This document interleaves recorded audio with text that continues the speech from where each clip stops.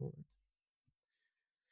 My name is Wyatt Graham. I'm the Executive Director of the Gospel Coalition Canada, and I've asked Daryl Dash to join me today to talk about churches reopening in Ontario, but in a unique way, because there's some good news, I think, for many churches that they are able to meet in a limited and safe way. But what happens when you are renting a space and you've lost your rental property, or the rental group doesn't want you to meet in that space, or some other third category that is within that area? So Daryl Dash in his church plant is in a similar situation. So I wanted just to invite him to ask him some questions about that, to hear from him, his church's situation, to help you kind of realize that there are other difficulties in Ontario for churches and across Canada, I'm sure. So we can pray for him, pray for his church, and maybe find some ways to support churches like Daryl. So Daryl, can you just first explain, tell us your background, what your church plan is, and the current situation there? I've been a pastor for, I think it's been close to 30 years, 29 years, and about 8 or 9 years moved from being more of a pastor of an established church into church planting. So Terrified moved into Liberty Village, which is, we're right by the CNE grounds in Toronto, if you know where that is. So we're basically if you're ever driving into downtown Toronto and you look and see all these new condos going up, and you're like, where did all those come from? That's basically exactly where we are. So we're, downtown, spaces at a premium. The church is called Liberty Grace Church, and it's in a community called Liberty Village, which is 12,000 people, basically young professionals, mostly single, now more couples, but generally a very unreached area. So maybe 1% would be reached by the gospel by various churches. And we're the only church in the area. Other good churches in the city, but we're really the only church in the community trying to reach this particular community with the gospel. So yeah, it's been exciting to be here, but I always tell people it's been the most exciting thing I've done and also the hardest thing I've done. And by say I didn't do it, but being part of it. And you remind me of the timeline, because you planted there maybe only like a year and a half, 2 years ago. Like, it's not very long, right? It's actually deceiving. It's quite a while ago, actually. Oh. So it was 2013 that we started. Oh, okay.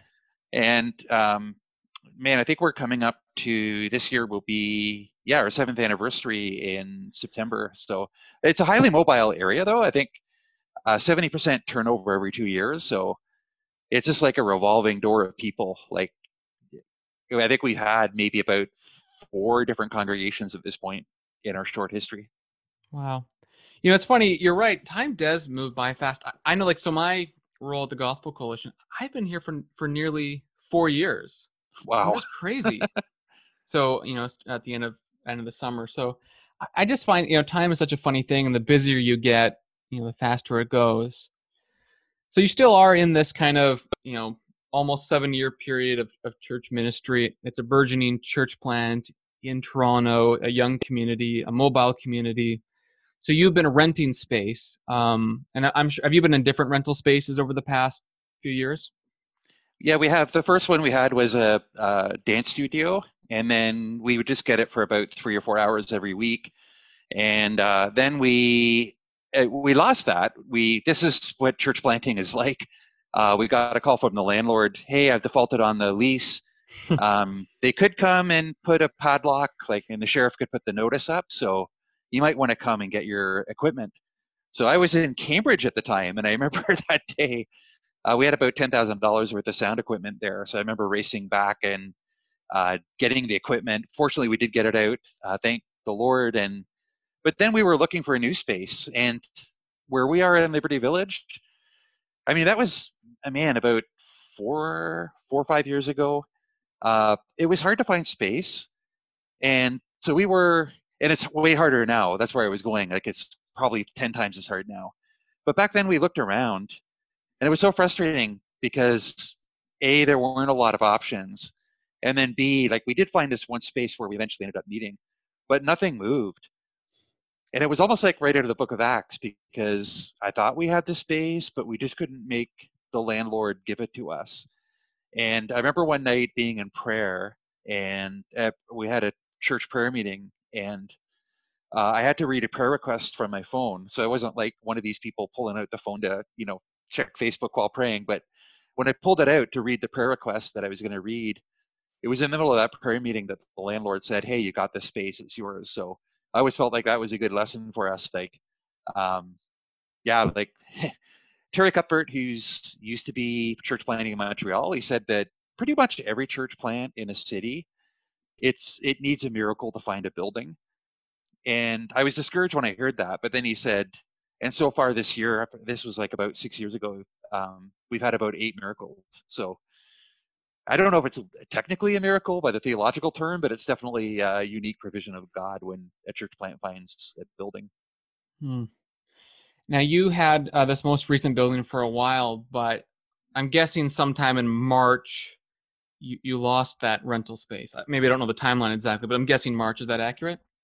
Yeah, so March hit, and we had our last service there. We were, that one Sunday that everybody was debating whether to meet, we kind of straddled, and we had one last meeting, and we said, "Hey, stay home." But we had about half of our people out, and so the next week I was thinking, because we were on a month-to-month lease there, and there's signs up that they're going to develop the property, and whenever we ask, "When are you going to do it?" it's always like, "Oh, 6 months from now," right? So 2 years ago, "When are you going to develop it?" "Oh, 6 months." But it really does seem like it's going to be this year, from what we can tell. And so that week in March, we got together with our elders and said, like, "Look, we could continue to pay the rent and not use the space and then return and find out that we've lost it, or we can cut end the lease and trust God that he'll provide a new space for us whenever we begin to meet again." So, and I'm glad we did, actually, because if we still had that space, we'd be able to meet again this Sunday under the Ontario regulations, but we could only have, a handful of people, because you can only fill it to 30% capacity. So it really wouldn't have worked for us anyway. So, but we're homeless now. So it's a tough situation to be in as we want to begin meeting again. Yeah, so you're a bit of a homeless a homeless church. Where you are in Toronto, it's not going to be easy to meet in a house because maximum 10 people for one, and two, I have the feeling that neighbors during the coronavirus would be not too keen to have a large group of people, meeting in a condo building or in a townhome or whatever it is. It's not. I don't know a way to put it. I mean, this is too strong, but it'd be awkward. It'd be an awkward way to love your neighbor. That's Now, I right. get there's issues. I'm not trying to make a big judgment here, but I could just see it being an awkward message. Yeah. So you're placed in this situation, and I don't know how many places are going to be open to a church renting space during the middle of a pandemic. I was talking with a pastor in Saskatchewan, and I believe he said, I'll have to double check this, but I believe he said that their church is not even able to get a rental space because of the regulations there. So you're probably maybe technically able to get one, but I'm sure it'd be nearly impossible to find some. Can you explain why that would be so hard for you and in your particular location and congregation? So what happened in our area, when we last looked for a space, it was very expensive. And I thought it's going to be really impossible. In the 4 or 5 years since then, everything's been bought up by developers. So it used to be like you'd find a building and it was owned by 8946573 Inc. or whatever. And I talked to one guy I think it was Monday, and he's an old guy, bought the property when Liberty Village was basically like a dive. It was nothing.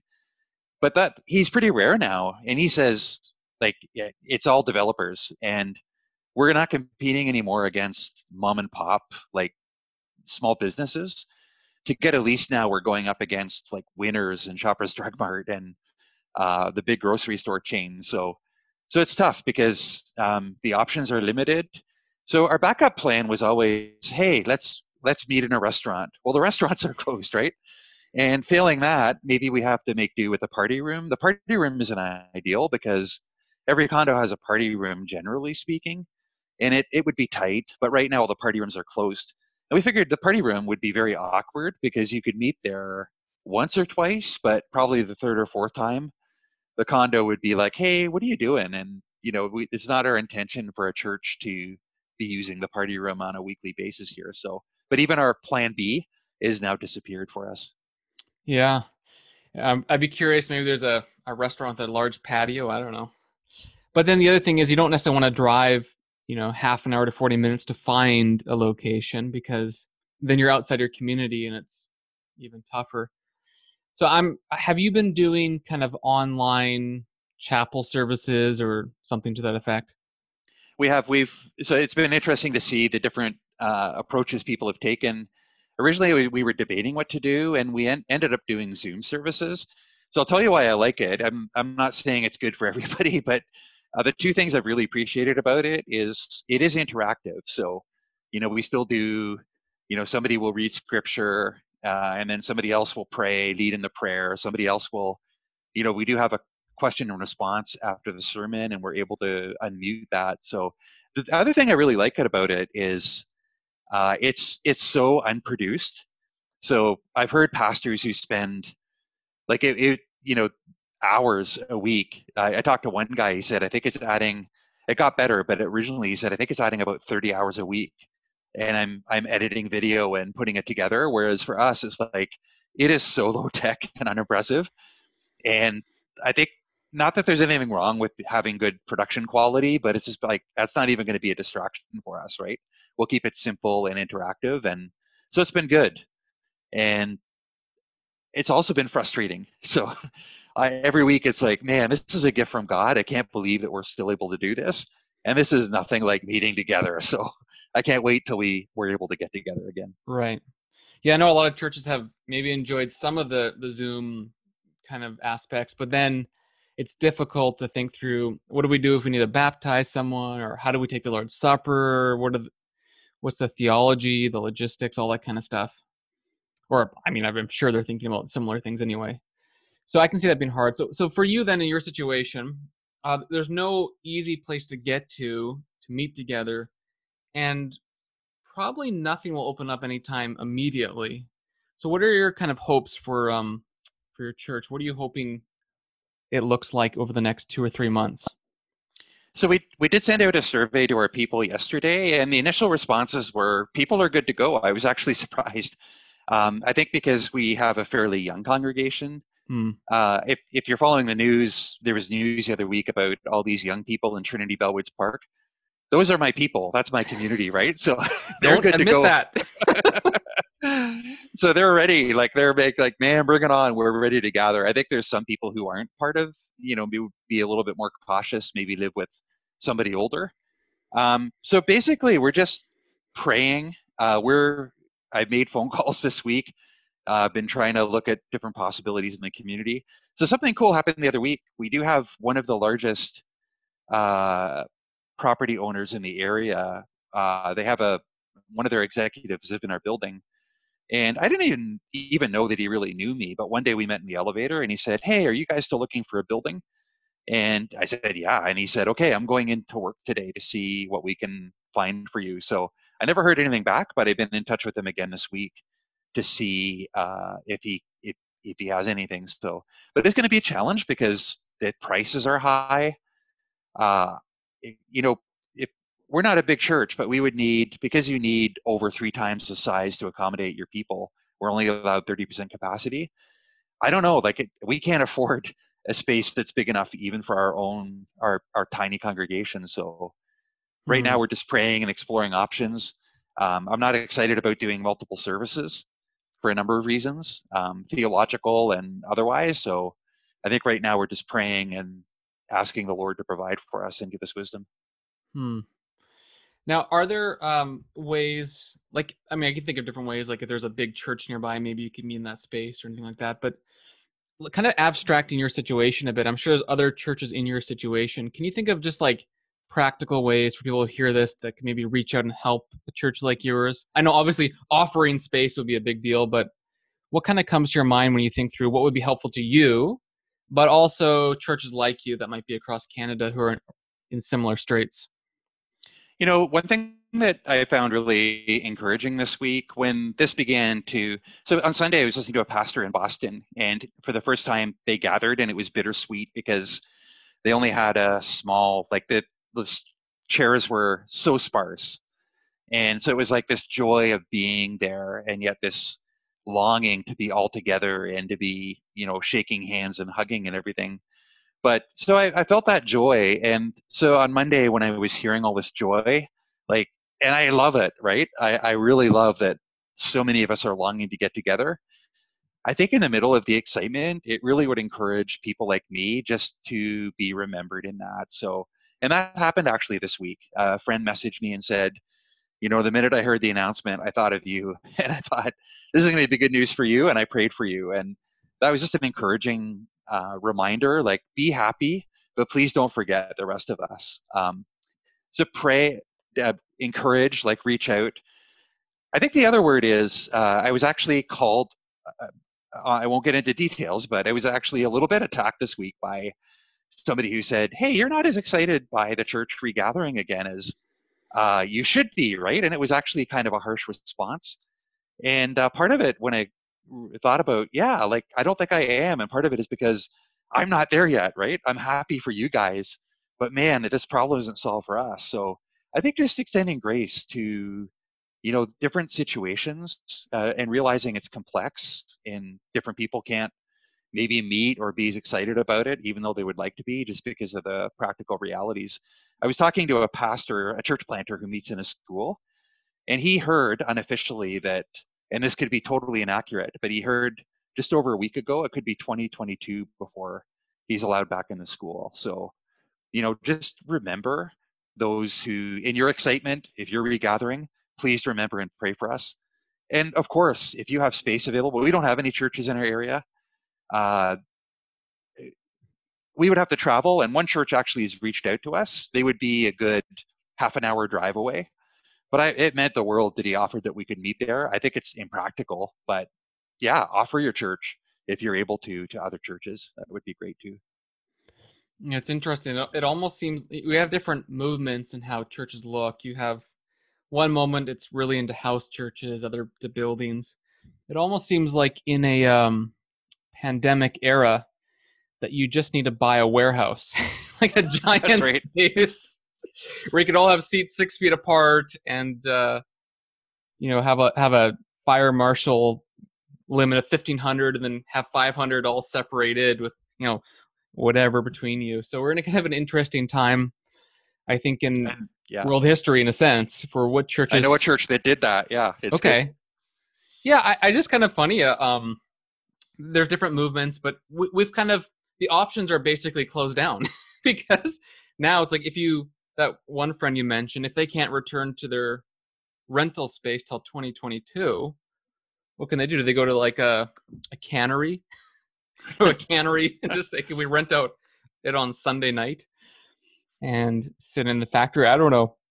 You know, I'm the wisdom a year ago was every church plant in an urban setting needs to start a business. And so we actually looked at that. We were going to start a work share, and I was all excited about it. We ran into some roadblocks, and even later we could have pushed ahead, but it just seemed like it wasn't prudent. And I was always kicking myself saying, oh, we should have done it. And then when this hit, it's really God's providence that we didn't do it. So even the wisdom a year ago about what to do, right? Like buy a restaurant or a business and use it during the week and then transition it to a worship space. Man, we would have been destroyed financially if we'd done that. So yeah, you're right. Things are changing. right. And I even wonder, I mean, I'm not sure, I'm not a prophet, but I mean, the world is as such where things like this will probably happen again, probably to a lesser extent. I think we've had these every few years, but we've in the past been able to isolate faster. And so there might be some prudence to thinking through, what does my church look like in 5 years when there's another similar pandemic? How can I create space now and safety now so that we're prepared and ready? Which, I mean, it's a pretty big burden, I know that, but it might be the kind of burden that we need to bear in the modern world with travel and with aggressive disease. Daryl, that's helpful. As we kind of shut down here, um, I kind of want to to embarrass you by plugging you a little bit, can you mention the book that you published with Moody, I think 2 years ago now, a year ago, How We Grow? Just kind of Yeah. mention it, how you can buy it, and why did you write it? I think that I want to encourage people to know who you are and to find your stuff. So I'm going to embarrass you, but say anyways. Okay. Well, thank you. Yeah, I wrote a book that really came out of being in a very mobile area with a lot of undiscipled people to try to figure out, what it was really written for my church, and I hope it's helpful for other people as well. But it's called How to Grow: Applying the Gospel to All of Your Life, and anywhere that books are sold, which doesn't seem to include Amazon these days. I guess it's on Kindle, but anywhere the books are sold, I think you can probably find it. Good. And I don't know if you can say anything, but you have another book coming out, right? Yeah, I do. Just working on it. It's due October 1st, I think. So it probably won't be out for another like year and a half or so at the very earliest, but I'm excited to work on that. Good. Well, we'll keep up on that, and we'll have to see what that turns out to be. I guess it's not really embarrassing an author to tell people about his book, but I'm glad we were able to mention that as we shut down. So, as before we go, is there anything else that you think would be helpful to add to this conversation? Helpful to add context to churches like yours that other people could hear? Yeah, the only thing I would add is, this is a challenging time, and it's also an exciting time. So, I think it might have been Mark Dever. I saw that he'd posted a little note card that said that may God use this as a merciful reset of our lives, Hmm. and that really stuck with me. That was near the beginning. This is and can be a merciful reset of our churches as well and our ministries. And I'm kind of thinking about how can we actually use this as a bit of a relaunch or recalibration of our ministry. So yeah, my prayer is, even though it's a challenging time, my prayer is still that it will be used by God to be a bit of a merciful reset, and that God will, God will use even this for his glory, of course, and for our good, and that we'll emerge from this in some ways stronger than we were before. That's a perfect way to end, with a kind of a sound of hope. And even though we're in a pretty difficult circumstance. So thank you, Daryl. It was an honor to talk to you. It was great to hear from you. And I think it might help a number of people to kind of contextualize. Yes, there's good news happening in some provinces. Yes, we can meet together in a limited and safe way. But there are still struggles for churches like yours who don't have rental space or do. I talked to another pastor, as I mentioned to you, I don't think on here, who they have to get permission from their rental group to meet on Sunday, even though they're allowed to, because obviously the circumstances. So that was helpful. Thanks, Daryl, for being here. I appreciate it. Thanks for having me, Wyatt.